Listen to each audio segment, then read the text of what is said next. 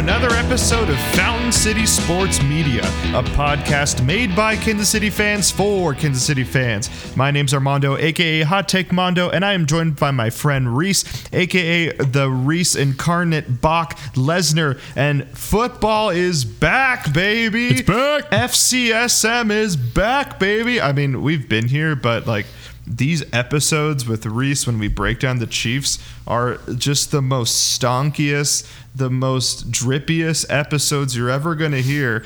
And I'm just trying to hype us up because we might have some new listeners today. I mean, every year we get a couple new people, or hundreds of new people, dare I say, that want to listen to Chiefs content, and you're getting the best content here. But not only that, you're getting two good friends in Reese and Armando. Reese, how are you today after a glorious, glorious Chiefs win on Sunday? Dude, I'm so giddy. I'm hitting the gritty over here in Kansas City. It was great. The team, we'll get into this later, but the team hasn't looked that good since probably pre-Kareem Hunt kicking scandal. Am I right? Wow. I'm just coming off hot takes. Yeah, I'm trying to remember when the last time we scored 44 points. It had to have been...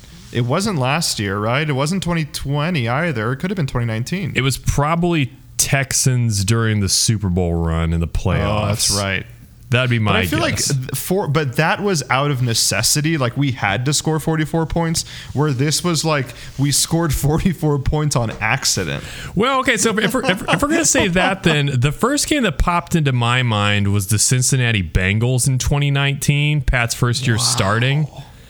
Because that was still... That's so long ago. Right? Because it was kind of a similar situation where it's like two teams that are like, this team could make some noise. This team might be ready to make some noise. And like, we just went in there, executed the other team.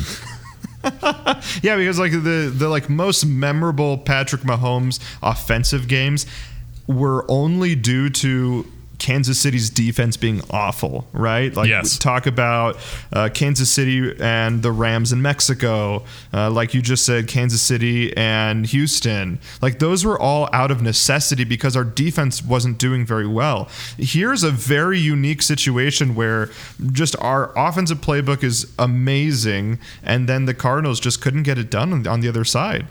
For sure. And let's be honest here. This was a beatdown. This was 37-7 going into the fourth quarter. Yeah. The only reason the Cardinals put up 14 points was it was garbage time. We had our second stringers in and we were playing prevent defense. That was, we took our foot off the gas just to get off that little league field, because I kid you not. Did you see how terrible that field quality was? No, you had mentioned that, like, when Butker had injured himself, but what did you see on your end that caught your eye? Because I couldn't really tell at all, honestly. There were chunks of turf everywhere on that field, and I'm like, isn't this kind of... I wonder why, because it's a dome. It's not even open. It's a dome, but it's one of those fields where they can pull out the field and store it somewhere, I think. That they showed that in this, like, one of those montages between commercials where, like, the NFL is brought to you by Budweiser, and they're showing the grounds crew like rolling the field out. So my guess is that field lives somewhere when it's not being used, and it doesn't look like it's actually turf. Let me look this up. Maybe it had black mold on it and they just had to like cut it up because they left it in someone's garage on accident. They're like, oh crap, we got our football game. Good point. Okay, let's see here. State Farm Stadium turf.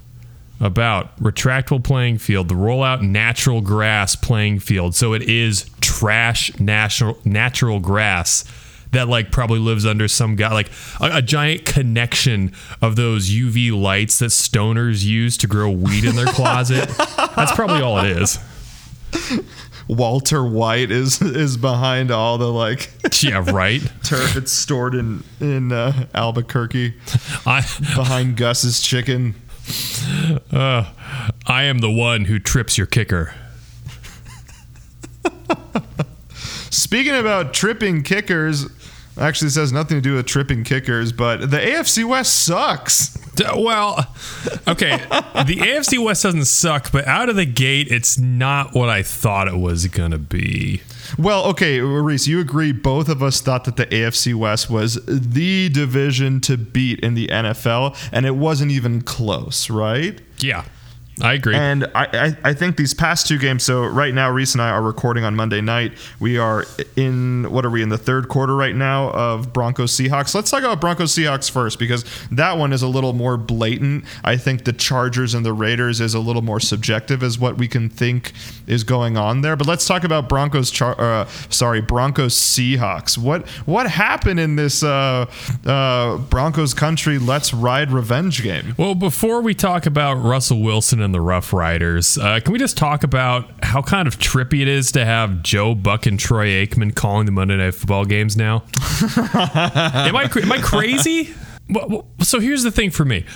Joe Buck and Troy Aikman probably are the best commentating duo in professional football. I had a soft spot for Al Michaels and Chris Collinsworth. They're no longer a thing. Therefore, Buck and Aikman move up into the vacuum. But even you, a Buck hater.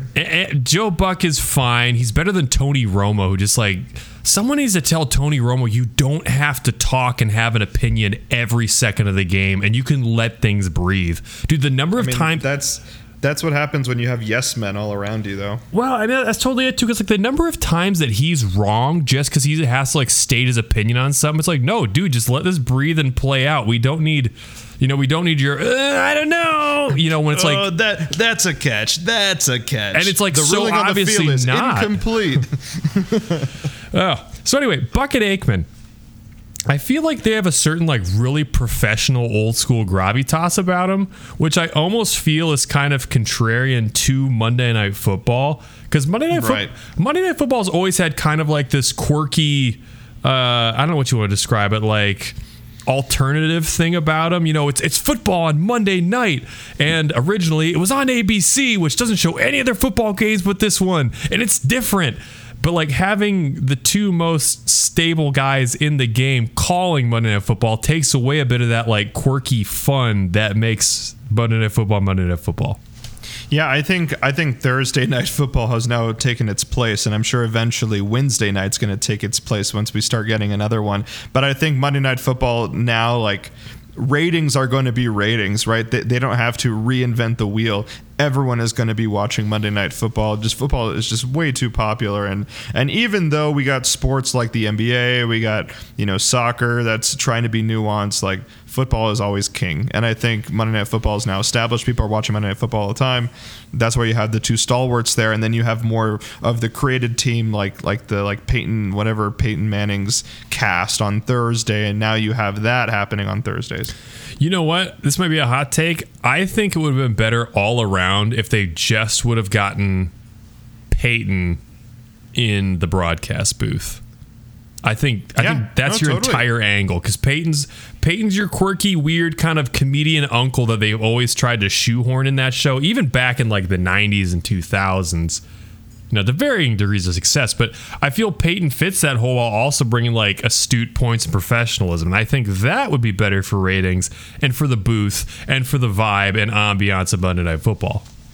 Yeah, because when you watch the Manning cast, he is breaking down way too much, but is also really funny during it. I think that if he did have a broadcasting role and had the play-by-play, I think that would be much more fun and much more intricate, and less him stalling all the time when he's on the Manning cast. I agree. And Pat McAfee is going to be doing the big noon. I think he's doing the big noon games for Fox now for college football.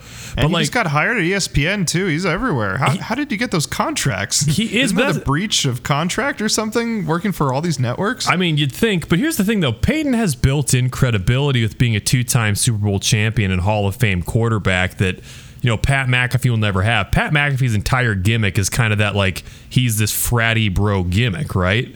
Mm-hmm, right. But Peyton, it's there's Uncle Peyton and there's Peyton Manning, one of the top 5 quarterbacks of all time. Right, yeah. You have both of those where you just have Pat McAfee who punted. Yeah, punted and with Peyton. Ironically, very true. Yeah, very good point. That's very coincidental. So that's just my thought on the new and improved Monday Night Football broadcast booth. But unfortunately, what's not new and improved is this current game, Reese. So break it down for us. What's going on with these Broncos? Is it because the Seahawks are actually good, or are the Broncos actually bad? Can it be both? I think it's a bit of Yeah, both. sure. I think Seattle, this definitely feels like one of those games where Seattle came out bringing their A game, and subsequently they're keeping it pretty close. But what's weird is that like Denver's really moved the ball a lot in this game, up and down. They just haven't been able to put points on the board. They've had 2 goal line fumbles, which is not like them. I don't think it's play out differently if either of those go in, but it could potentially be 30-17 right now, which might feel a little bit closer, but I don't feel like this Denver team's found a rhythm at all game. They're not moving methodically. They're just finding these big blown coverages. Jamal Adams went out, so that hurts Seattle's defense. But overall, it's 17-16 late in the fourth quarter. It's pretty sloppy right now.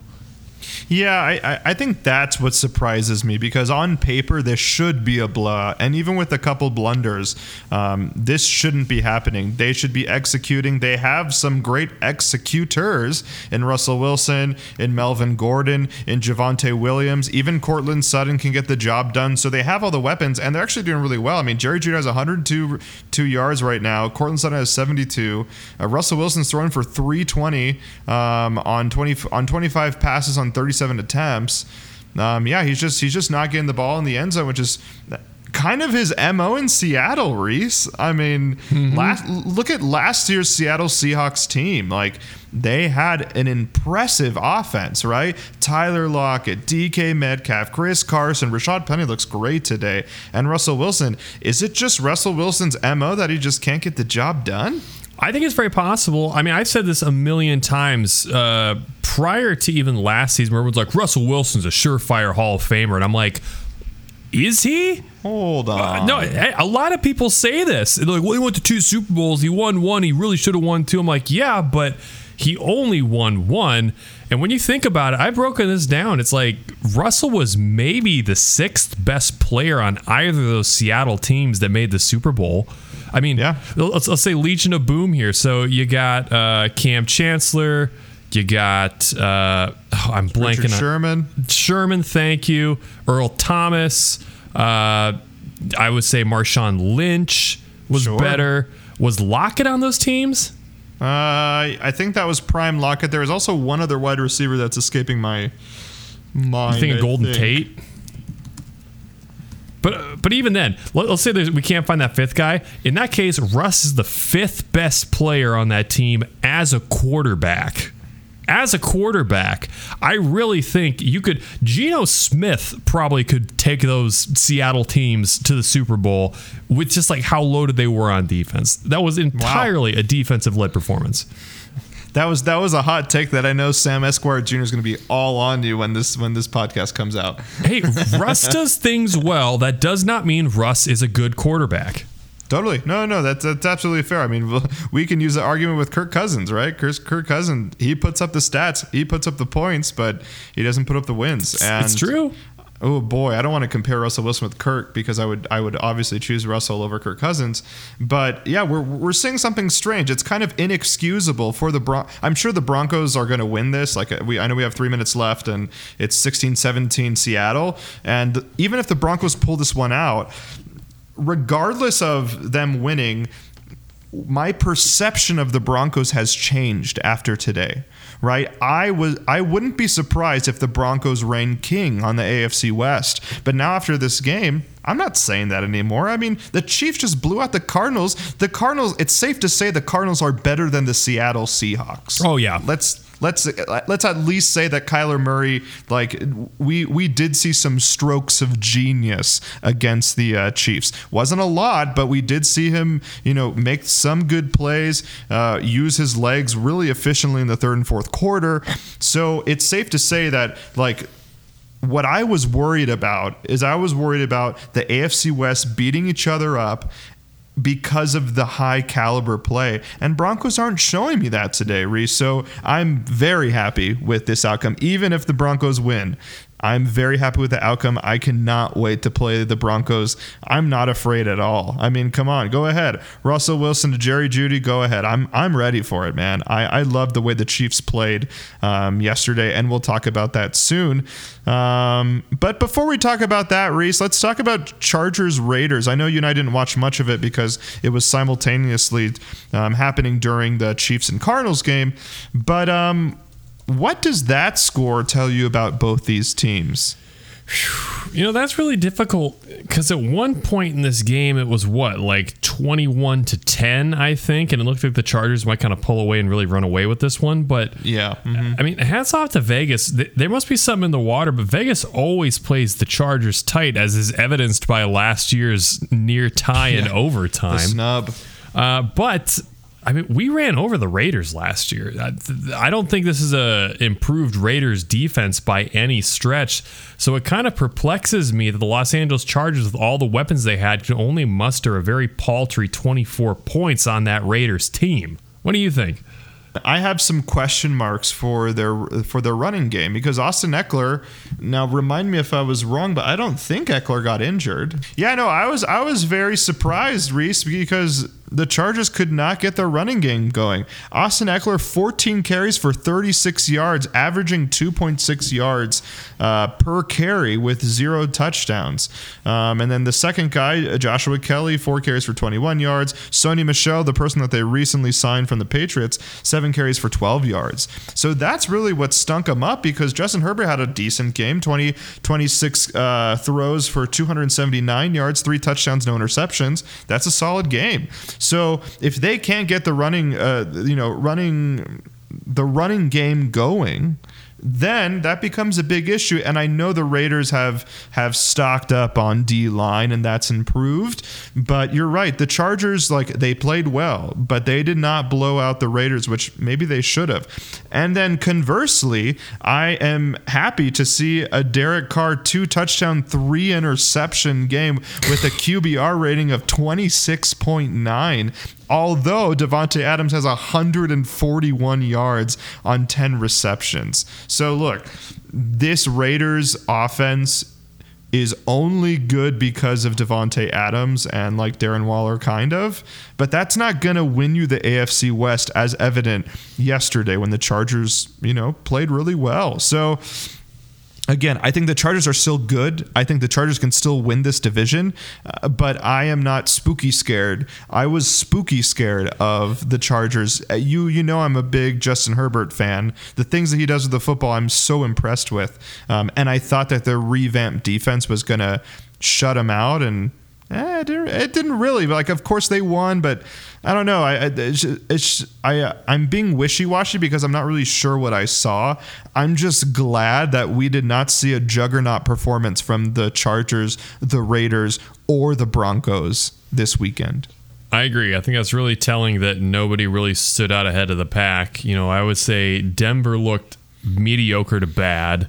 And I would say that the Chargers and the Raiders were probably pretty close to a wash, with the Chargers having more talent and the better quarterback, so I give the edge to them. But had the Chargers come out and just laid the smack down on the Raiders the way we laid the smack down on the Cardinals, then I'd be like, crap. Yeah. But one thing that's not being talked about enough is that a lot of these veteran additions that these teams brought in during free agency, I'm talking guys like Khalil Mack, et al., they're just that. They're veterans. They're older guys that they're kind of taking a gamble on, saying, have we seen the best days of their production other than the back end of their career production-wise? What's going to happen?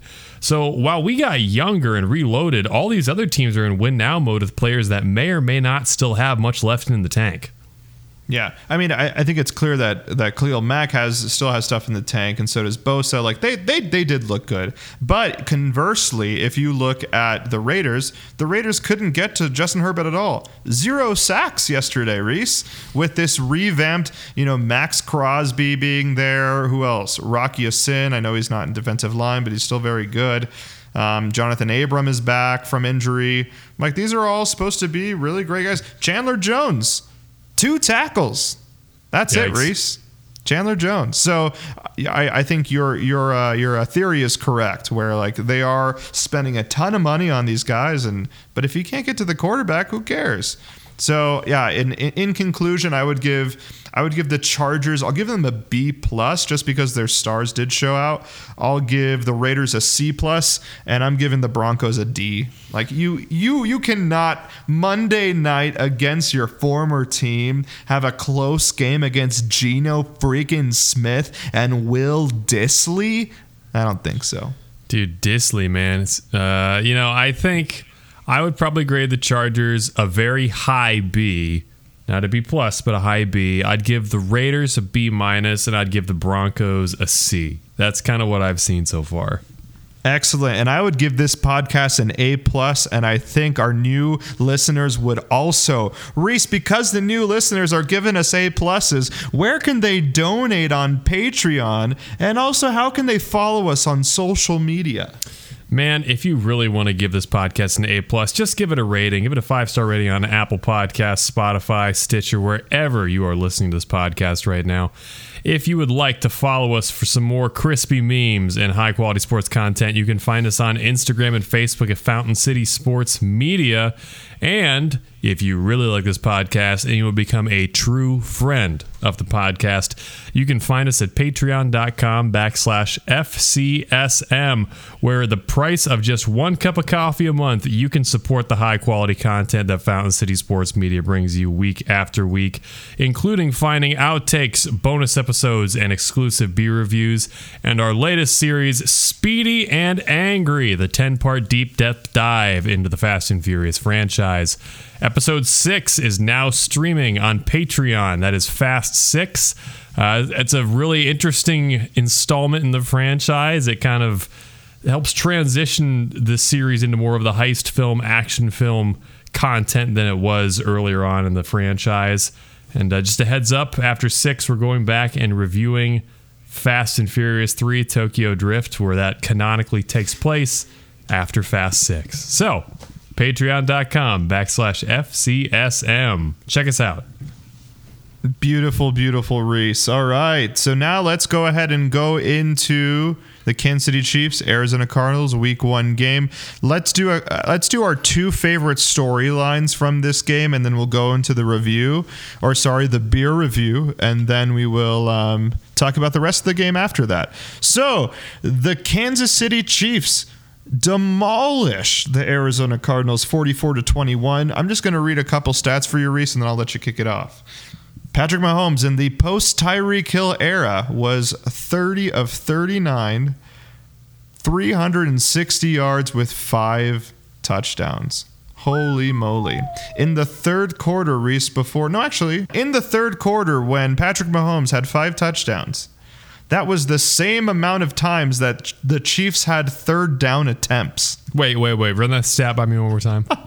All right. So this was posted in the third quarter. Patrick Mahomes has the same amount of touchdowns today that the Chiefs do third down attempts. Oh my gosh. That's incredible. I love it. Absolutely amazing. The whole day, the Chiefs had 66 offensive plays with 33 first downs. I mean, incredibly, incredibly efficient. 2 more Patrick Mahomes stats, and then the floor is yours, Reese. Patrick Mahomes was blitzed on over half of his dropbacks, 54%, for the first time in his career.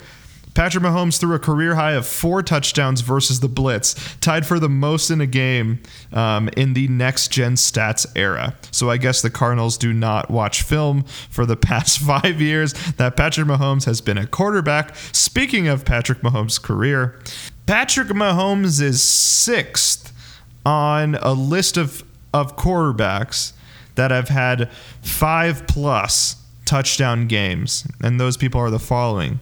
Drew Brees had 11. Tom Brady has 9. Peyton Manning has 9. Ben Roethlisberger has 6. Dan Marino has 6. And now Patrick Mahomes has 6. Wow. Now Dan Marino had 6 touchdowns in 242 games. Patrick Mahomes has 6 in 64 games. Wow. That's a great stat. I love that. And I mean, the best person next to Patrick Mahomes may be Peyton Manning that slings the ball as much as Patrick does. Peyton Manning had 9 of these games in 266 games. Wow. So it's safe to say that Patrick's about to demolish this stat. And I feel like, without looking at the stats, I feel like Peyton's best statistical seasons offensively were like those first 3 seasons with the Broncos, right? Yeah, probably. Yeah. So a lot of that came kind of in the twilight of his career. He did have some of the Colts. I mean, he did have one of those Colts years. We can refer back to Alex. Yeah, I'll take an Alex. His nickname is. I think this just speaks volumes on the team. And as you mentioned, I don't know why, but Arizona really felt committed to sending the blitz on Patrick as opposed to playing that too high shell that we've seen for the better part of the last 2 seasons or so. Which I don't know if people think that now Tyreek's gone, they don't have to play us in a too high shell. Which please, I welcome that. Yeah, we'll gash you with 1,000 paper cuts on the blitz, just finding a number of these guys that are wide open. I mean, for example, Justin Watson didn't have a reception yesterday. Did he even have a target? Looking it up, one target, no receptions. So I mean, we run deep. I would like to say part of this is because the run game looked really good. The run game looked fine. I think Clyde Edwards-Helaire's opening series is probably one of the best opening series we've seen him have, but he still only finished with 7 carries for 42 yards. Pacheco, 12 carries for 62 yards, not too shabby, but I think it's a combination of things. I think it's that the Cardinals didn't feel like forcing us to force things, which was the Bengals' MO in the playoffs last year. And also, I was saying this all offseason. This is going to be a better offense than we had last year. We have so many better B to B plus weapons than we had in the past, where it was just the Tyreek Hill and Travis Kelce show, and then you could let your voice drop after that. But we had a lot of guys step up on big third downs. We had a lot of guys making catches that the Byron Pringles and Demarcus Robinsons of the world haven't been able to make for the better part of the last 2-3 years. It was incredible. I think that's probably my first storyline off of this game. Absolutely, Reese. Yeah, I mean, if you kind of just skim through, Kelce has 9 targets, 8 receptions. Juju just misses 2 targets. Marquez Valdez-Scantling misses 0 targets. CH misses 0 targets. Sky Moore misses 0 targets. All these guys are catching the ball, man. No one's dropping the ball, and that's so important. And what people didn't realize from last year, we were talking about this all year, man, where people were tipping the ball, interceptions. You go back to all of Patrick Mahomes' interceptions, I bet more than 50%, I dare say 60% of Patrick Mahomes' interceptions last year were from tip passes. So those things really matter, and that adds up, right? Kansas City Chiefs scored 44 points. I think the big storyline here is Tyreek who? Tyreek what? We don't need a Tyreek Hill. Thank you, Tyreek Hill, for all you did. But after this offseason, after the things you were saying about Patrick Mahomes, comparing him to Tua Tagovailoa, everyone go on Twitter and type in Tua to Tyreek yesterday. I mean, just like a blatant miss. Tua throws this ball to the ground. It's like 20 yards ahead of Tyreek Hill. Incredibly embarrassing. And I say all these things because this was a national headline. It was a headline that Patrick Mahomes doesn't have his star receiver. He's in trouble. We're never going to hear that again, Reese. Even if we lose to the Chargers on Thursday, we're never going to hear that again. We have so many weapons, just like you said, and it's hard for the defenses to predict what's going on. There is something to be said for the Cardinals blitzing all the time.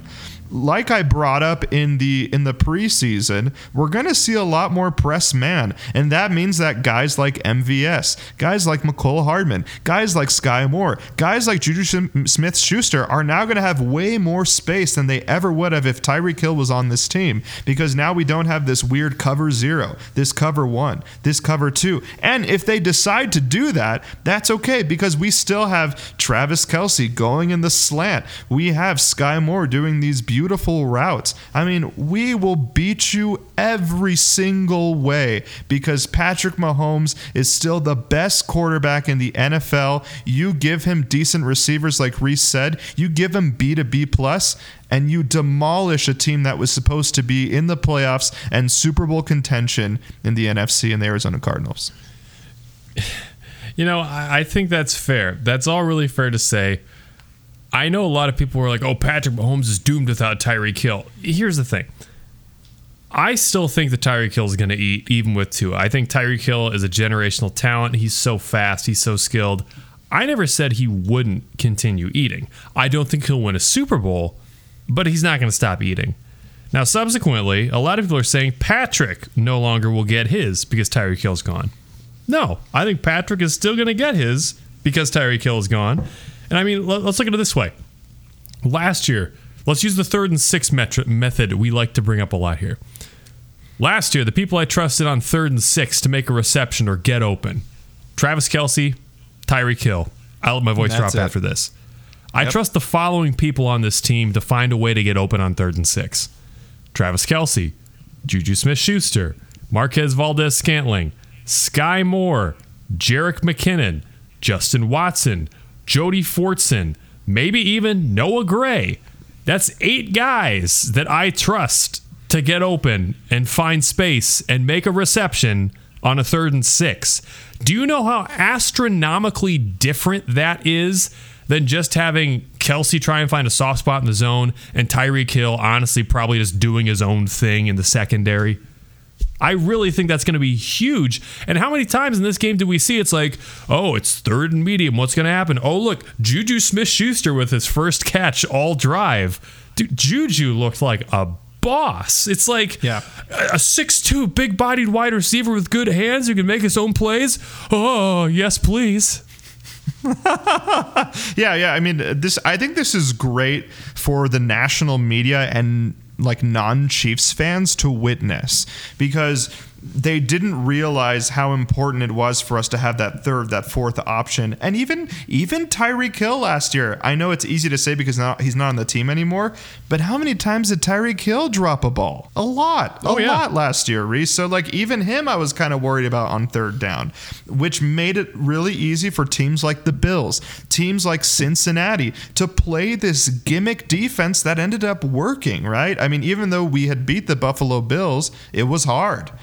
We didn't beat the Cincinnati Bengals. All these really good teams were able to play a gimmick defense that is no longer existent when you play the Kansas City Chiefs in 2022 and when you see them in the playoffs in 2023. I mean, I am fired up about this team, Reese. You can't blitz us. You can't play press man. You can't play zone. You can't play cover 0. Good luck. Now, of course, I'm saying this against like not a really good Arizona Cardinals defense. So I think this weekend's, I mean, this Thursday night's going to be a huge test. But I'm just so fired up, Reese. Let's talk about one more thing, and then we'll review a beer. Reese, who is running back number 1? Who is running back number 2? Does it even matter? I don't know, because CEH had himself a day. CEH, 7 carries for 42 yards, but 3 receptions for 32 yards with 2 touchdowns, which is a rarity. So, Reese, talk about CEH for us, and then you can talk about your boy, Pacheco Goat. I think Clyde is obviously still running back 1. You saw him not only start the game, but they featured him quite a bit in those first 2 drives. And admittedly, I will say that is probably the 2 best drives Clyde Edwards-Helaire has ever put together in his career as a Kansas City Chief. He knew what he was supposed to be doing on all of those plays, and of all things, he showed a lot more discretion and patience in finding lanes and hitting things that were there. It's like he suddenly discovered what his limits are, and now he knows how to play to them and play to those strengths. His decision making was a lot better than I've seen in the past. He didn't just run it up the gut right away or hold the left trigger, or hold the right trigger, as I like to call it when you're playing Madden. But I mean, he looked really cool, calm, and he found some extra yards and spaces where it didn't look like there were many yards to be had. Isaiah Pacheco. I know it wasn't garbage time, but on the flip side of it being garbage time, they knew that we were going to be running the ball just to eat clock. So they were in run prevention defense, and Isaiah Pacheco still got his. Not only did he get his, he showed improved decision-making from what we saw at Rutgers and in the preseason. There weren't too many plays where Patrick was pointing right afterwards saying you had a big hole there. Pacheco found those holes. 2, Pacheco did a lot of exciting things. He didn't bust off a huge run, but he had several runs of 8+ yards where there didn't seem to be anything there, but Pacheco found a way. I think the only cherry on top would have been in the first half when they ran that option play to the left and he couldn't quite turn the corner and get that first down. But then I'm giving him a pass. That was a very well defended play. Sure. But I just named off 8 people earlier that I trust on 3rd and 6. You know what I trust more? I also trust a running back stable of Clyde Edwards-Helaire, Isaiah Pacheco, and Jerick McKinnon more than I trust a running back stable of Clyde Edwards-Helaire, Darrell Williams, and Derek Gore. And quite frankly, it's not even close. Absolutely. I am very excited for Isaiah Pacheco. I know I had said in the preseason that eventually Isaiah Pacheco will become running back 1. I don't know, because if we see more of CEH being involved in the receiving end, then I think CEH will maintain that running back 1. But I don't think it's going to matter, because at the end of the day, we're going to be up on a lot of these games, right? Like, yes, it's a tough schedule, but at the same time, we're going to be ahead. And I think that's going to allow Andy Reid to play Isaiah Pacheco more. Again, Isaiah had more carries than CH, albeit in garbage time, like you said, but he's also the only person that had a touchdown on the ground as well. So a lot of great things from Pacheco.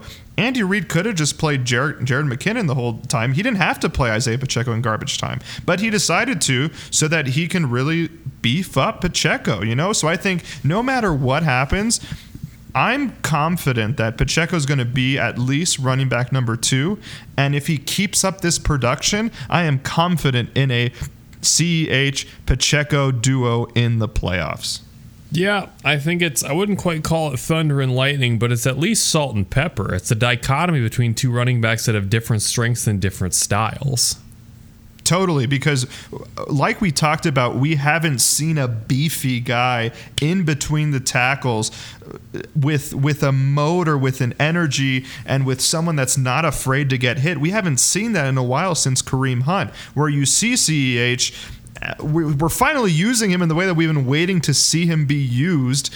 When he was at LSU, he was a guy that can catch balls, that he can really be helpful in the receiving end, and finally had 2 touchdowns in one game. I don't think he's ever done that before for the Kansas City Chiefs on the receiving end. So look, if it can be thunder and lightning, like you said, salt and pepper, have CEH facilitate a lot of that and have some extra places while Pacheco goes into the middle and just hammers it in, let's freaking go. Last thing I'll say about Isaiah Pacheco before we go is I do have to say Jim Nantz has to hold the L, because when he was talking about Pacheco, he's like, Pacheco might not have that speed you're looking for. And I'm like, bro, he ran a 4.37 at the combine. He was the fastest wide receiver, fastest running back, and one of the fastest 40 times in the entire combine. It's like, do your research a little bit.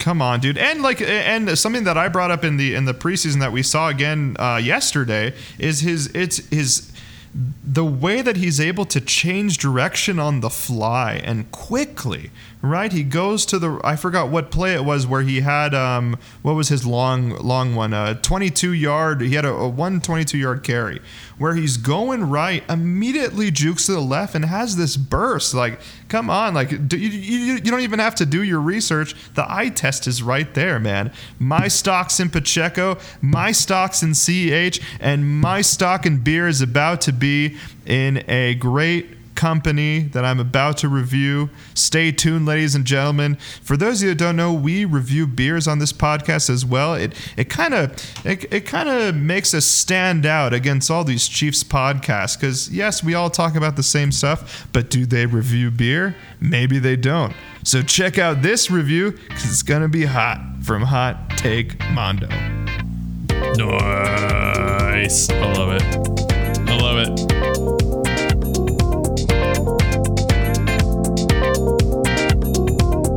It's everyone's favorite time of the podcast. That's right, it's time for This Week in Craft Beer, the segment of our show where we sit down and talk about what's going on this week in craft beer, as well as review a delicious craft beer for your listening pleasure. This week's story comes to us out of Paso Robles, California. And I'm, of course, talking about Firestone Walker Brewing Company. They have recently released a collaboration with Cal Poly. Are you familiar with Cal Poly, Armando? The university? University. Yeah. They have recently introduced Cal Poly Gold, an all malt lager featuring noble hops. Dude, that's pretty cool, is it not? Oh, dude. Again, lagers are king. Lagers are king. You do traditional noble hop for a lager. It's the best. It's the most hipster thing you can do. And Cal Poly is very hipster, so that's fitting. Cal Poly super hipster. I love this can design. I love the fact that it's a collaboration beer with the university. It's like, way to go, Regents, and not being like so stuck up in your ivory towers that you let a beer collaboration like this happen. This is easy money. If I was going to Luther and Toppling Goliath or Pulpit Rock released like, I don't know, Viking Pilsner or something like that, dude, I would be all over that. A, it would be delicious. B, that's all I would be crushing at tailgates. It would be everywhere. And this is Cal Poly. I don't know what the population of like the city that Cal Poly is in. Where's Cal Poly located? Cal Poly is, it's like 20 minutes from downtown LA. It's closer to West Covina, I think. San Luis Obispo. Oh, I'm way off. Never mind. I've been to another Cal Poly. If it's in San Luis Obispo, that's like beach. That's like really nice. Dude, are you serious? Yeah. Why didn't I go to Cal Poly? Dude, yeah. Dude, all those. Like Cal Poly, like Malibu or Pepperdine, like all those places are right off the beach. Oh, I'd go to Pepperdine. They got a good basketball school, don't they? Dude, I don't know. I was telling Logan, I was like, our like when her and I are gonna retire, we should just teach at like a really nice beach university that has like a decent opera program where they're not hiring, you know, Lucas Meacham or like all these stars to teach there. Although they do have who your friend Craig McCullough. Craig Coklaw? Yeah, Craig teaches at Pepperdine, so like he definitely has a cushy. That's got to be a cushy job. Like maybe you're not getting paid a lot, but you have to get paid enough to live in Malibu. You know what I mean? That's very true. Very true. So well, anyway, that is my dream job. Shout out Pepperdine. Would love to teach there someday. Dude, so shout out Pepperdine, shout out Cal Poly. That is the entire story of This Week in Craft Beer. I just think that's really cool. Sorry, I started dreaming of the beach as you said that. I think part of the thing too is that like Cal Poly is not a huge brand as well. If man, it's hard because I don't think that like Boulevard could do an adjacent to that because I know KU's right down the corridor, but like we're a Missouri brewery, so like all the Mizzou fans would get up in arms, even though nobody cares about Mizzou. Wait, no, unless Carrington Harris is listening. Carrington Harris, sorry, don't hate our podcast. Dude, if you're listening, tell us because that'd be amazing. Oh gosh, we have to beep that out. No, I say that as an Iowa fan. To me, all college sports are Big Ten or nothing. No, but you know, KU's right on the corridor, too big of a brand. Mizzou's on the other side of the state, still too big of a brand. Like, what would we do that'd be the adjacent, like, cool hipster brand? Like University of Missouri, Kansas City, Rue Hop beer. Brew Hop, gosh. Oh, Rue Up. Oh, gross. Oh, gosh. I said this when we went to UMKC. So they had a roastery cafe, roastery being a big coffee shop chain. They had a couple. And, they had a roastery cafe in the library, and they called it like, what was it, like I don't even know, something dumb like the Rue Coffee Shop or something like that. Yeah. And I'm just like, guys, who dropped the ball and didn't call it the Roostery? Come on. Oh, dude. It sells itself. That coffee also sells itself undefeated. Dude, you have an angry kangaroo like drawn by Walt Disney, literally, who's wearing a scarf. You put him in that like B-52 bomber logo. That's like badass.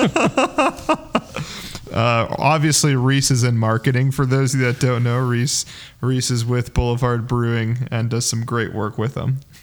You're too kind. You're too kind. Anyway, that's This Week in Craft Beer. Armando, I hear you have a stonky delicious beer you want to review on the show today. Oh, I got a great beer. I have this this liquor store that just opened up right by me, and I was like, I gotta try it. And they call themselves a wine and spirits place. So I was like, okay, they're not going to have a great beer selection. So I was like, but I'll just walk in and see what's going on. Walk in, I'm like, hey, you got any like unique beers? And they're like, yeah, we got this one in the back. And I opened my eyes and I was like, I have never seen this beer before, and I am so pumped. I have reviewed Blind Pig. I've reviewed, what else? Pliny the Elder. I've never reviewed Pliny the Younger, but anyway, I'm a huge Russian River Brewing Company fan. Very hard to find Russian River. For some reason, we get a lot of it in Colorado. I think one of the owners, has a friend that lives here or something, but we always get stuff here, and I've never seen them have just a standard West Coast IPA.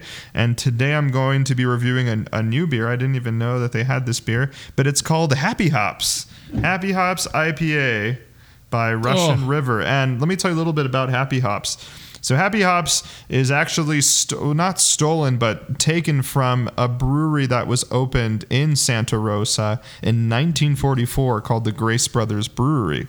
And they had a brewery and logo exactly like this. I'll show you the logo. Old-fashioned dude holding a beer. Wow, that's cool.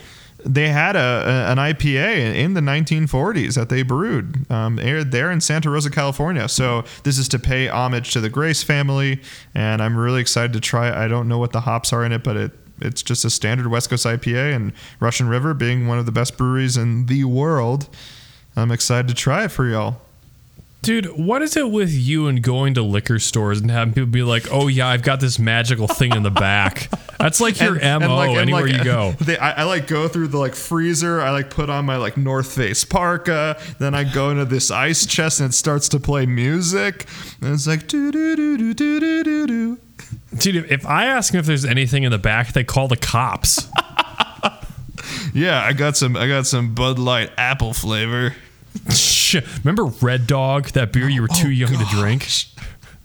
Did you ever have Red Dog? No, but is this when every brewery tried to do some cherry wheat thing? No, I don't even remember. I've never had Red Dog. I just remember the logo distinctly when it came out. I don't even know if they still make it. All right, you look it up while I crack this beer open.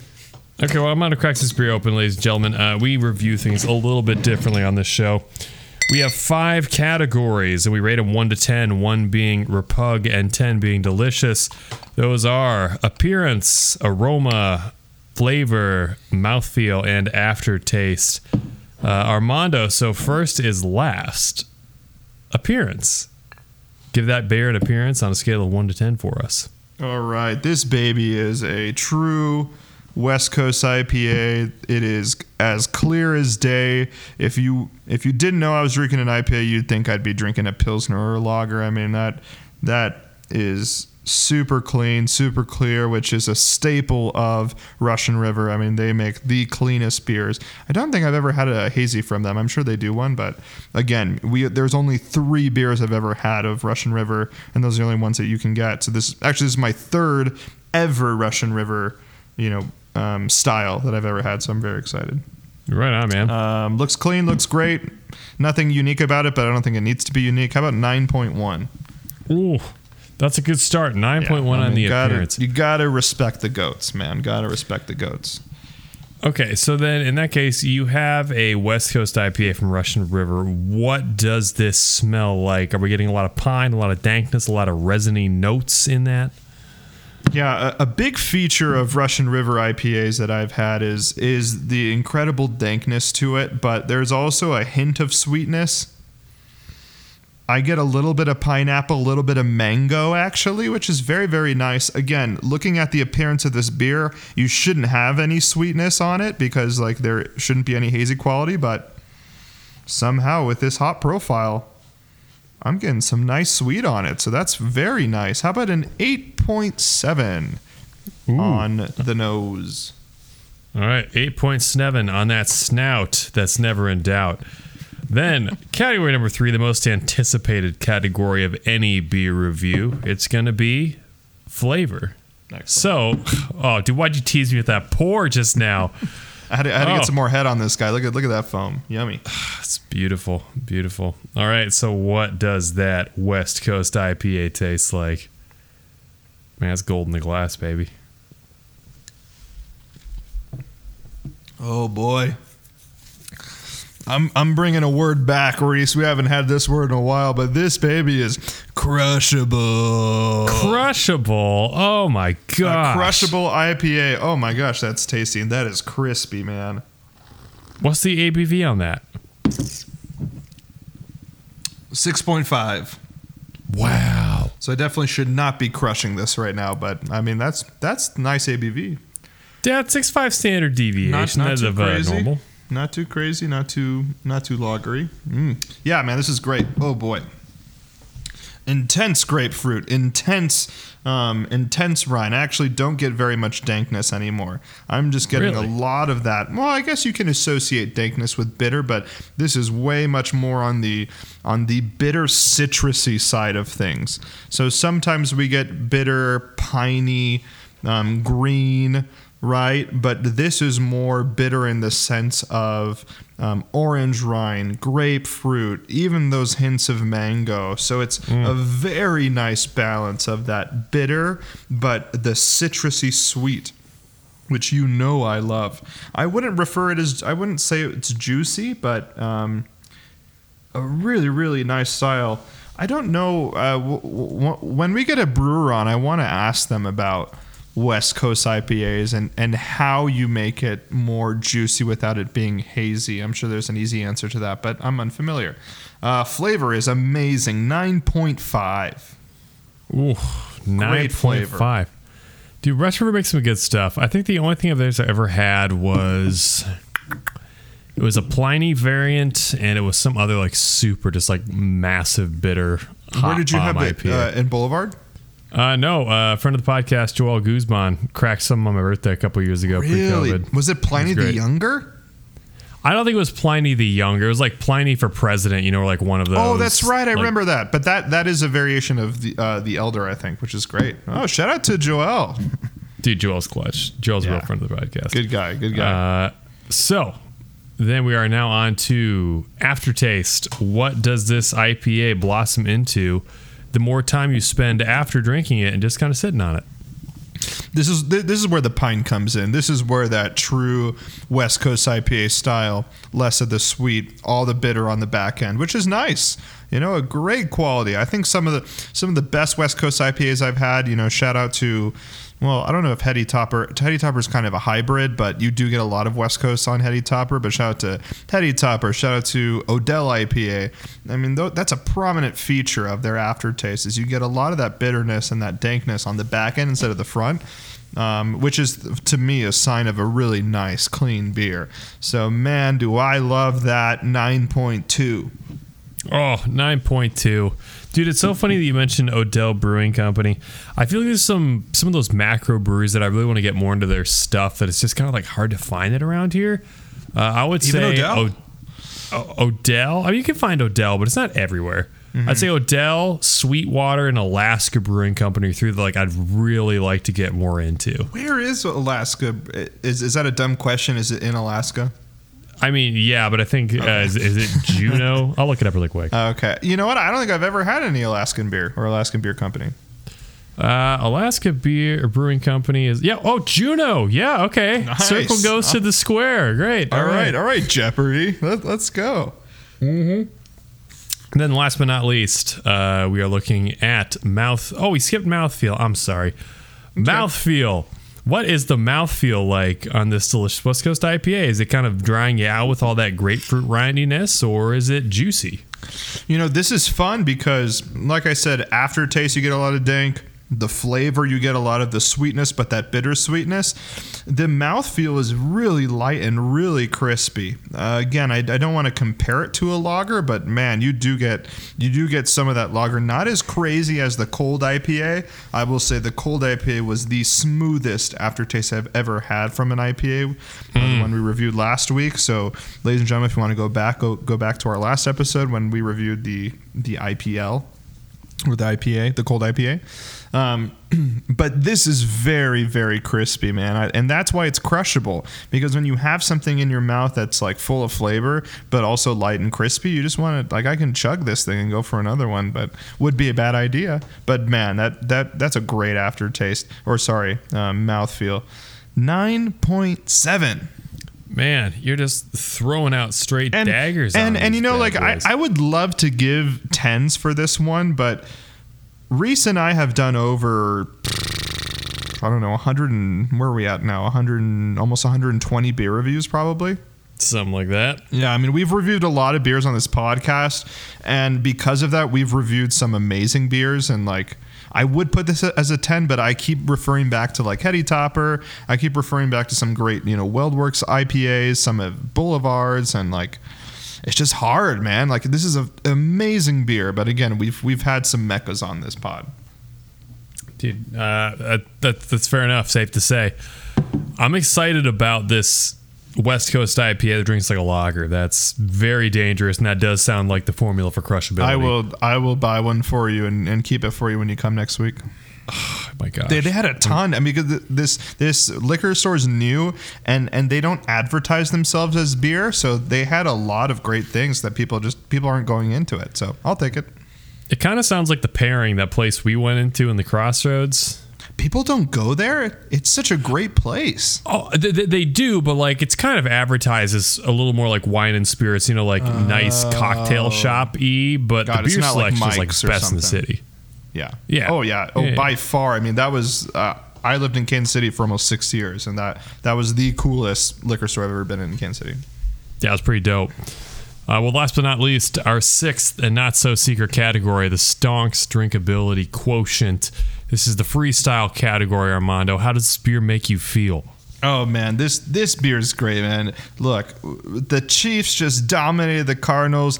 Fountain City Sports Media is back in our stride. Like, we're just having an incredible week, man. And to top off that, I'm having a Russian River beer. Again, for those of you that aren't beer aficionados, you don't have to be a beer aficionado, but those of you that aren't beer nerds, like, Russian River is really hard to find. So I'm just thankful to have any Russian River and to try a new Russian River, and for it to slap like this one does. Happy Hops IPA makes Armando a happy hop.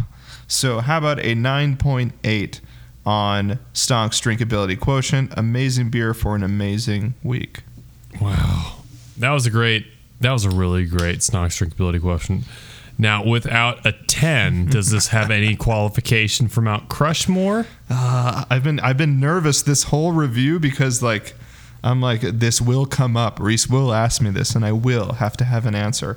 I think between Pliny the Elder, Blind Pig, and Happy Hops, I would say Pliny the Elder is still the best Russian River style IPA that I've had. And I don't think we put Pliny on Mount Crushmore. I think we put Pliny on the summit at least. Like, look, yeah, we are not above anything here. Russian River is a gold standard when it comes to IPA. So we respect the goats. But I wouldn't say this is the best Russian River beer I've had. It's very good. So I'm not going to put it on Mount Crushmore. But again, I just will remind our audience that Pliny the Elder is on the summit of this Mount Crushmore, which is a very beloved and sacred list. All right, ladies and gentlemen, you've heard it. This has been another fantastic beer review from our friend Armando. And this has been another This Week in Craft Beer. Stay tuned. We're going to finish talking out about the Chiefs game against the Cardinals and look ahead to this week's matchup against the Chargers.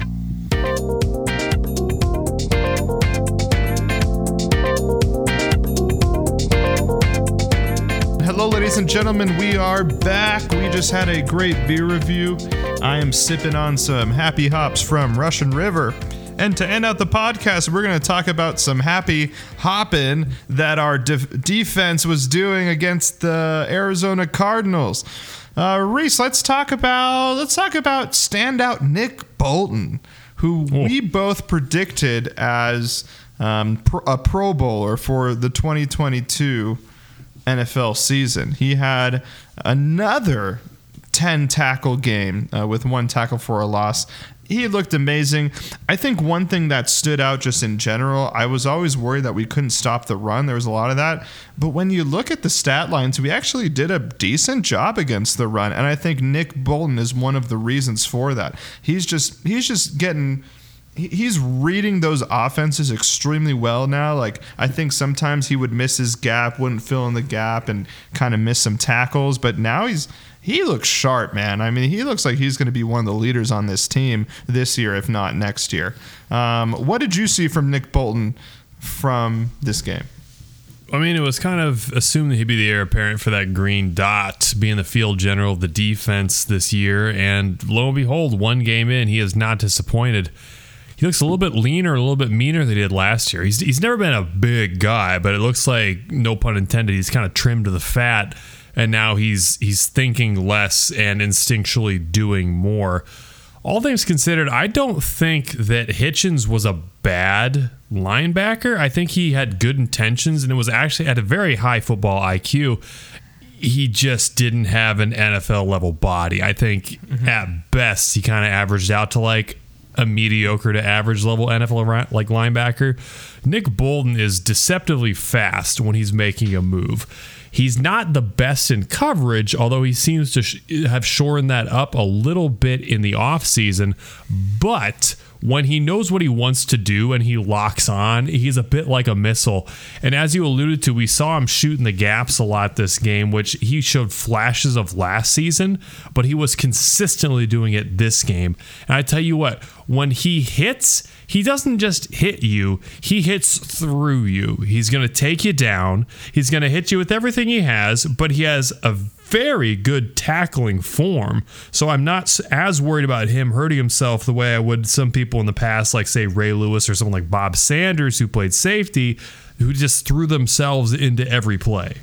Yeah, no, absolutely. I mean, I'm going to use an example. I just watched the Lions Hard Knocks. Trying to make a defense and trying to make a roster is incredibly hard. So they like highlight these dudes that are like fourth and fifth stringers that are just dogs. What I'm trying to say is everyone in the NFL is a dog. Everyone has, the fire, has, to tackle. So when you can come out of, all 100 dogs, right? And you come out and you show yourself as a superior player, it's truly special. And that's what we're seeing in Nick Bolton, man. Like Nick Bolton, he does everything the right way, but also has this energy about him within a group of elite people, right? And he's standing out. He's doing extremely well. I'm so happy with the way Nick's playing, and I think our Pro Bowl prediction is going very well. Let's see another. How about you, Reese? Any other standout that you saw on the defensive end, or any storylines that you want to tell us about? Well, I'm just going to paint the defense in some broad strokes here. I think the defense looks improved on last year. Now, do I think this is going to be a good defense? Yeah, it could be a good defense. Do I think it's going to be a top half of the NFL defense? Probably not. Not yet. Not this year. I will say there are kind of three big things of this defense that are a step up from last year. Number one, better team speed. We shed a lot of fat and got a lot of young players who are just faster and better athletes. Now, what I'm talking about is, we got rid of dudes like Honey Badger. We got rid of dudes like Hitchens. Charvarius Ward, kind of a wash. But those kind of dudes, they were just slow. That's the only way to describe them. They were just slow. They didn't hit hard. They were a little bit soft. The other thing is we got rid of what were essentially the insta touchdowns on any given play, which is Dan Sorensen and Ben Niemann. And I think that's one reason why you didn't see this game get blown back open when it was around 20-7. Is because we didn't have like the all of a sudden big 75-yard play from blown coverage by Dan Sorensen or Niemann that let the Cardinals back in this game. We still saw a little bit of blown coverage, a lot of soft spots opening up, especially considering the Cardinals were without their two best receiving options. So there's going to be some growing pains, but this could be the most athletic and average defense Patrick Mahomes has had since joining the National Football League. So I think that bodes well pairing it with what we saw from the offense, which I already said is probably the best it's been and the closest it's looked to unstoppable since the Kareem Hunt kick. Yeah. No, I totally agree with you, and we've talked about it for the past 3 years. All we need is an average defense to win the Super Bowl. That's all we've ever needed. Oh. And every time something happens, right, we got a Neiman, we got a Sorensen, we got a blown play by Frank Clark, we got Chris Jones playing the wrong position. I mean, all these things start to add up. We see doo-doo number 1 and doo-doo number 2 and Charvarius Ward and Rashad Fenton when they were young. We always had those storylines, and I think, again, it's only week 1, but it's safe to say we didn't have any huge holes where you and I are, coming in firing today, where we did every single year, right? This is our 3rd season of the Chiefs that we've been talking podcast-wise, and every year we always have, yes, Patrick Mahomes did well, but this happened on defense, and we have to fill this hole. We don't have that today, or we're not really. Yes, there are things, but we're not having the fire on it. You know what I mean? I totally agree. And some of the things that did happen that weren't great, a little bit of it has to do with the fact that Kyler Murray's an escape artist and he's an improv artist. It's like he's super fast. He's got a good arm. We know that about him. He's going to find some plays. I know some people were a little upset that Karlaftis was a little bit quiet compared to what we had seen in the preseason. But I thought he and Frank Clark did a really good job playing contain on Kyler Murray, because Kyler really didn't gash us with his legs when you look at the box score. Hold on, I'm going to pull it. Kyler Murray only 5 carries for 29 yards with a long of 21. So outside of that one run, he was 4 carries for 8 yards. I think that's important to look at. So I think the defensive line did what it was supposed to. I thought they did a really good job keeping Kyler Murray contained. I mean, if I may turn a phrase, I think the defense kind of no-scoped Kyler, man. Yeah, I mean, I wouldn't go so far as to say no scope, because that's Kyler Murray's domain there. But yeah, I mean, look, we had 3 sacks still, and we had 6 QB hits on Kyler. I think that is the only thing that I was missing from our defensive line. Is you did see Karlaftis, you did see Chris Jones, you did see Frank Clark forcing pressure. We saw a lot of QB pressure. We just didn't see them get that final step. So if we can get a sack from Karlaftis, a sack from Chris Jones, a sack from Frank Clark in those times where we need it on those 3rd downs, then that makes this team a little bit better than average, right? But we didn't see that. And I was reading things about Karlaftis and people saying, he played it okay. I thought he was great. I mean, from what I saw and from him playing on that first snap, I mean, he's still swimming. He still has a ton of energy. And I think there's a lot of things that we saw George Karlaftis do that are not going to show up on the stat sheet. So I'm hoping that people that made this George Karlaftis had a C+ game or an average game, we're just looking at the stats, because I thought from the eye test he looked pretty good. The only thing that I'm missing that would make this team special is getting the sack from those guys, because they look decent. So we'll see. I agree with everything you just said. All right, let's close it off then, Reese. So on a Thursday night, we got a quick turnaround. By the way, it looks like Patrick Mahomes' wrist is okay, so he'll be ready to go. I'm not worried about that injury that happened during the game. And again, he still scored 5 touchdowns, so I think he's okay. But we are going to play the Chargers on Thursday night, Reese. What is your prediction? What do you think's going to happen during that game? So I don't know what the Chargers injury report's looking like, but I do know we're pretty banged up after week 1, which I have to say, this is not sour grapes. The Cardinals were playing a little dirty, if I can be honest. The hit that got Mahomes injured with his wrist, that guy came in pretty late. That was equivalent to that hit that hurt Rodgers' collarbone 3 or 4 years ago, where it's like, you don't have to hit him, and he chose to hit him and drive him to the ground. He got his point across. He hurt Pat's wrist. Later on, I can't remember who it was, there was the false start that led to the roughing the passer from the same player, where it's like, dude, if you get a false start and a roughing the passer in the same play, it's like you're out to hit the quarterback and hurt the quarterback, which he kind of did. Also, there was that late hit out of bounds. Oh, yeah, I saw, yeah. And that wasn't even close. Like that was straight up towards like the outside of the out of bounds line that hit happened. So I think the Cardinals decided to kind of play Jordan rules in this one, and they're like, we know we can't hang, so let's just try and injure him. But there were some other injuries too. Trent McDuffie, I haven't heard exactly what he's out with yet. But Harrison Butker rolling his ankle, as I said, on that trash field turf they had. So we don't have a bye week for another 7 weeks, I think. Yeah. And having a short week to prep for what is probably the best team in the division and one of the probably 3 or 4 hardest games we have on our schedule right now, this could be big. We don't want to fall behind the Chargers because, as I've said, they've got a 3rd place schedule, which is pretty ludicrous for a team that has that much talent. But if the offense clicks the way it did, and we're not giving them a bunch of stupid turnovers the way we were last year, and this defense can put the clamp on a team that might be missing Keenan Allen, I kind of like our chances. Home opener, Arrowhead, it's going to be raucous. It's going to be rowdy. We're going to be out to take a real vice grip lead on this division where every game's going to count this year. Yeah, it looks like right now, as of today, Keenan Allen's questionable. J.C. Jackson's out for the game, and so is Donald Parham Jr., who is their tight end. It's actually pretty decent. For us, we have no one out. We just have a ton of questionables. The big ones are Trent McDuffie and OBJ. But Allegretti played okay. You know, he didn't let a lot happen. Again, Patrick Mahomes was sacked 0 times, even with Allegretti there. So I think this is going to be the big test, Reese.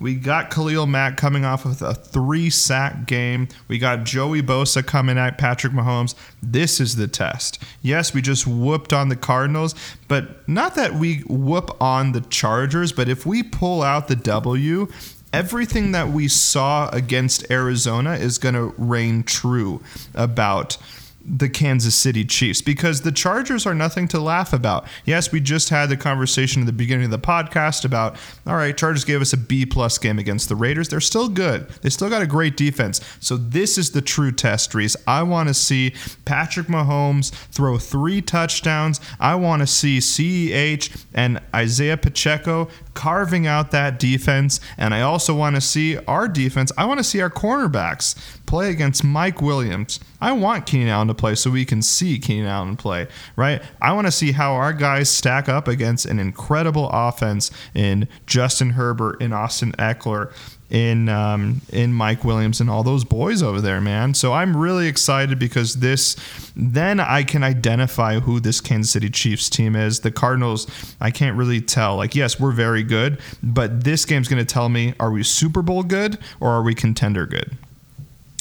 You know, I think it would be unbecoming of us to not talk about the Bills and the Rams really quick before the end of this podcast. Oh, sure. Let's end it off with that. Just because they're going to be on our radar for the rest of the year and we're definitely on theirs, I don't think the regular season matchup matters. I think all that's going to matter is what happens when they play each other in the playoffs.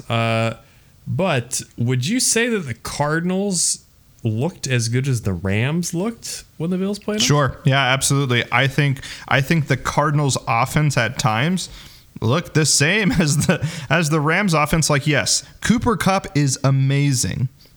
Nothing against that. That's it.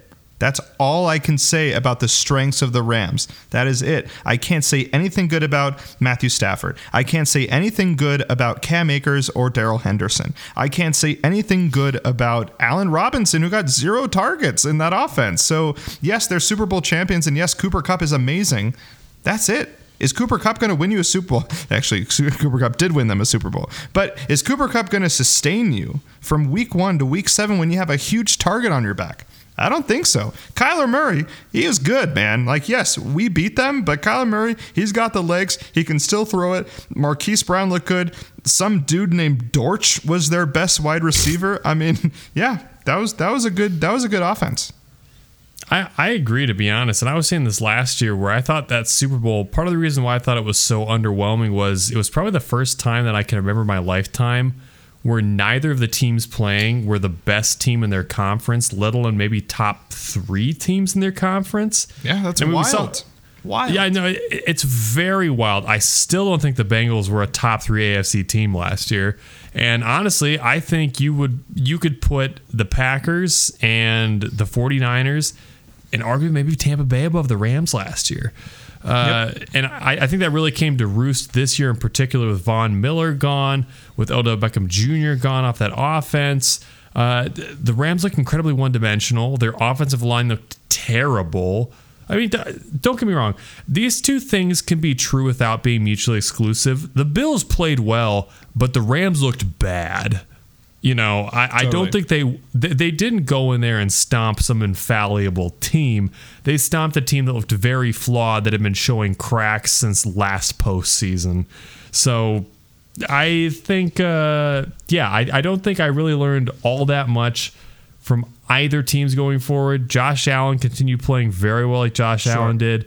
Chiefs, on the other hand, showed me they believe in life after love without Tyreek Hill.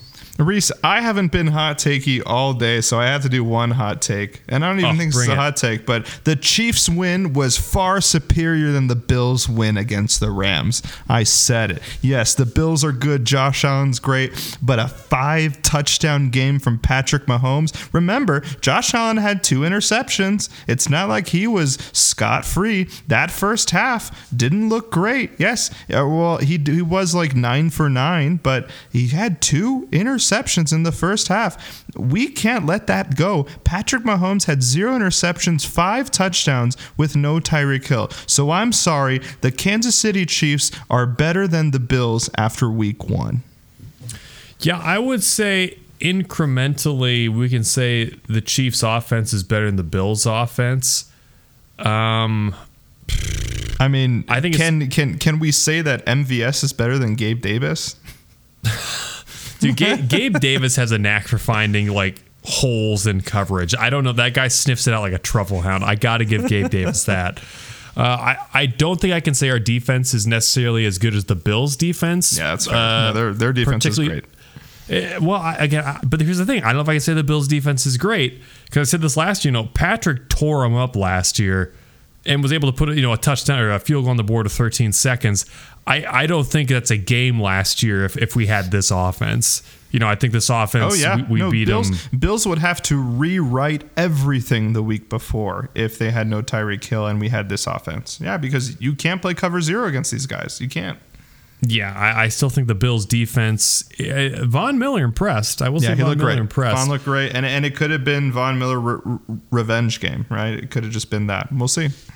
I thought something about that too. The Von Miller revenge game meets, Von Miller playing the Rams, so he kind of like knows their tendencies, their play calls, what these formations mean, and all that.